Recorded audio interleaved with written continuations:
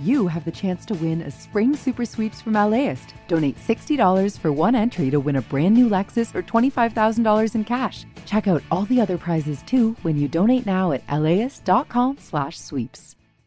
I'm Tracy Thomas, host of One for the Books, a live literary event series from LAist. We are back with guests, author Amanda Montell and actor Bella Lavelle. You can find us on May 15th at the Crawford Family Forum. Tickets at laist.com/events.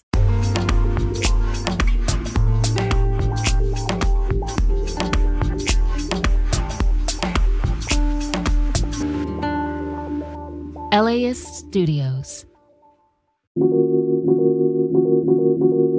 Today on the LA Report, after a warning from the EPA, Hazmat is called to a Santa Clarita Valley landfill. A new area code is coming to Los Angeles, ruffling some feathers. There are for sure people in Southern California who will go to great lengths to avoid getting a new area code. And later, we talk with the lead reporter on the newest story from the Imperfect Paradise podcast. It's all about how the performers in a local strip club organized a union in a somewhat unlikely workplace. It's Saturday, February 24th. I'm Julia Paskin, and that's all coming up on the weekend edition of the LA Report from LAist 89.3. But first, here's the latest news.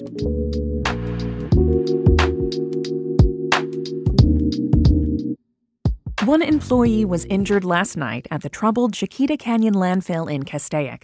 A faulty high-pressure hose was the cause, according to the LA County Fire Department. The incident came just days after federal regulators ordered the operators of the landfill to take immediate steps to address issues affecting the health of nearby residents. Thane Berg is with the U.S. Environmental Protection Agency. The situation at the landfill was deteriorating rather than improving. More than 7,000 complaints against the landfill have been filed from nearby communities. In a statement, Chiquita Canyon operators say they are working to rapidly address these issues. We are past the post-holiday winter COVID peak. That's according to LA County health officials. LAist senior health reporter Jackie Fortier explains the data.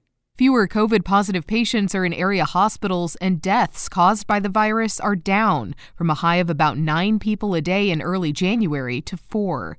Testing wastewater for coronavirus is the best metric we have to estimate how much virus is circulating.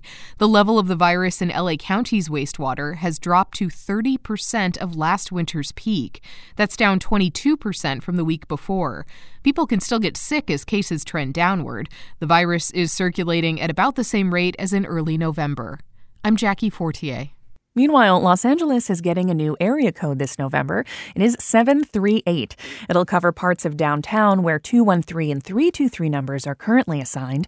As it turns out, a lot of people have strong feelings about repping certain digits, even the new ones. LAist Explained reporter Caitlin Hernandez says they're a badge of identity.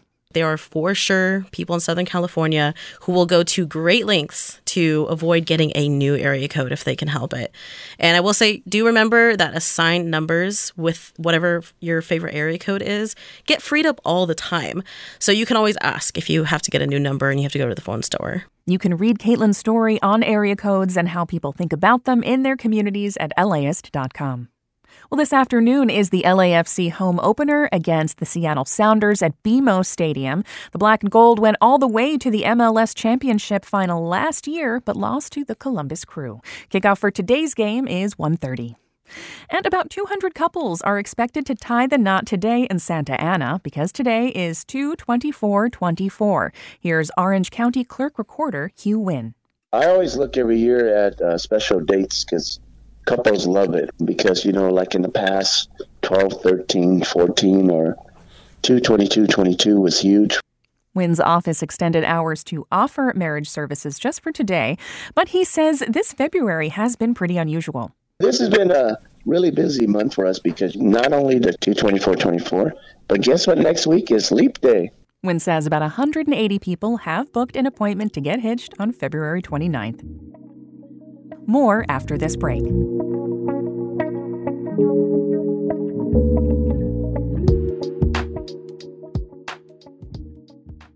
Support for LAist comes from Latino Theater Company at the Los Angeles Theater Center, presenting the world premiere of Ghost Waltz by Oliver Mayer, a bold original recovery of Juventino Rosas, one of Mexico's most significant composers. Follow Rosas from his father's early death to his friendship with ragtime genius Scott Joplin, now on stage through June 2nd. Tickets and information at latinotheaterco.org.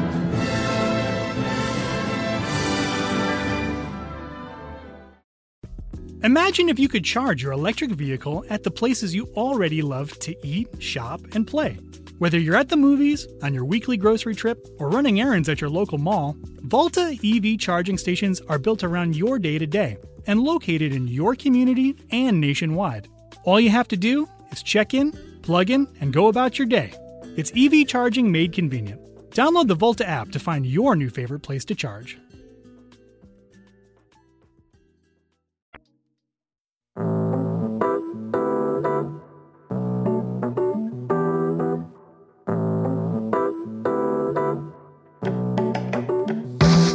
Back now to the LA Report. I'm Julia Paskin.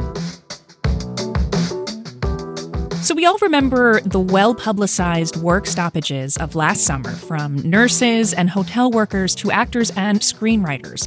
And one of the hottest local strikes to come out of that hot labor summer, as it was called, was the reopening of Star Garden's Topless Dive Bar, which in August of 2023 reopened as the only unionized strip club in the U.S.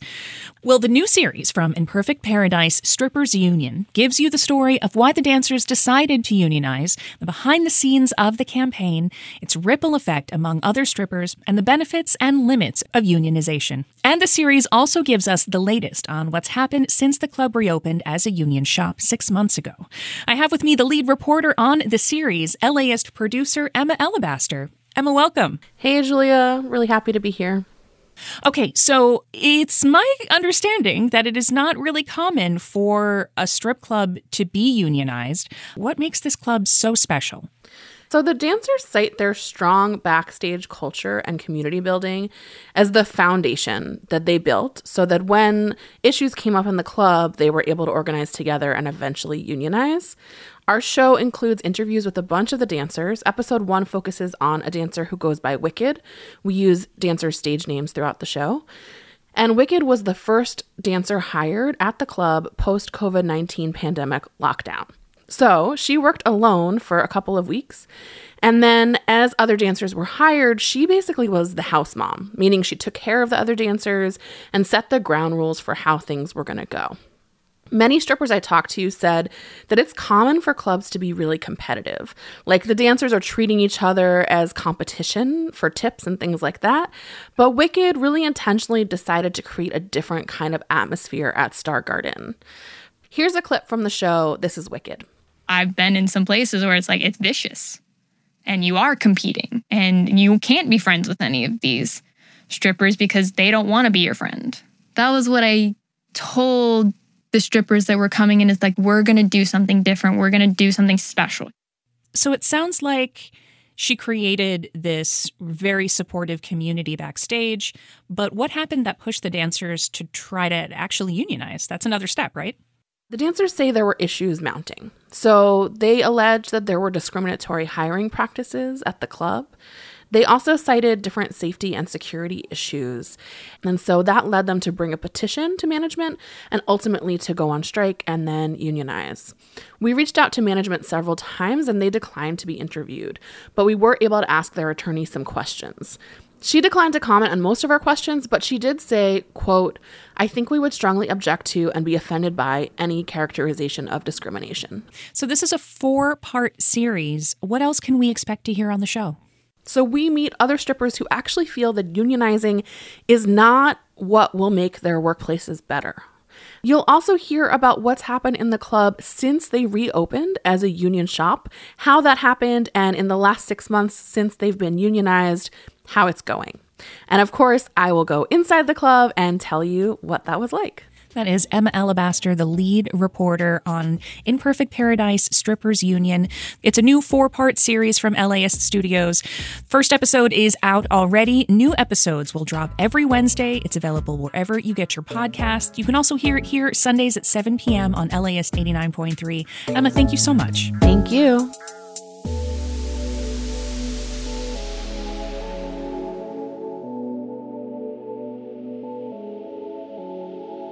Thanks for listening to the weekend edition of the LA Report. The Weekend LA Report is hosted by me, Julia Paskin, and produced by Monica Bushman and Kevin Tidmarsh. Our engineer is Sean Corey Campbell. The podcast is edited by Fiona Ng. Catherine Mailhouse is the Director of Content Development, and our Vice President of Podcasts is Shayna Naomi Krochmal.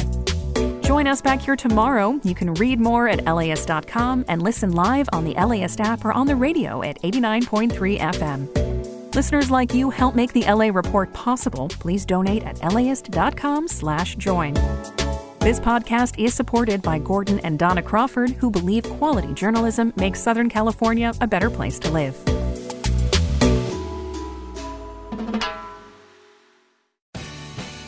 The LAist Spring Super Sweeps is happening now. You can win amazing prizes while supporting your source for local fact-based journalism. One lucky grand prize winner will get to choose a brand new Lexus or $25,000 in cash. Other prizes include an electric bike from Juice Bikes and $1,000 gas gift cards. Your donation of $60 gets you one entry to win, and the more you give, the more entries you get. Donate now at LAist.com/sweeps.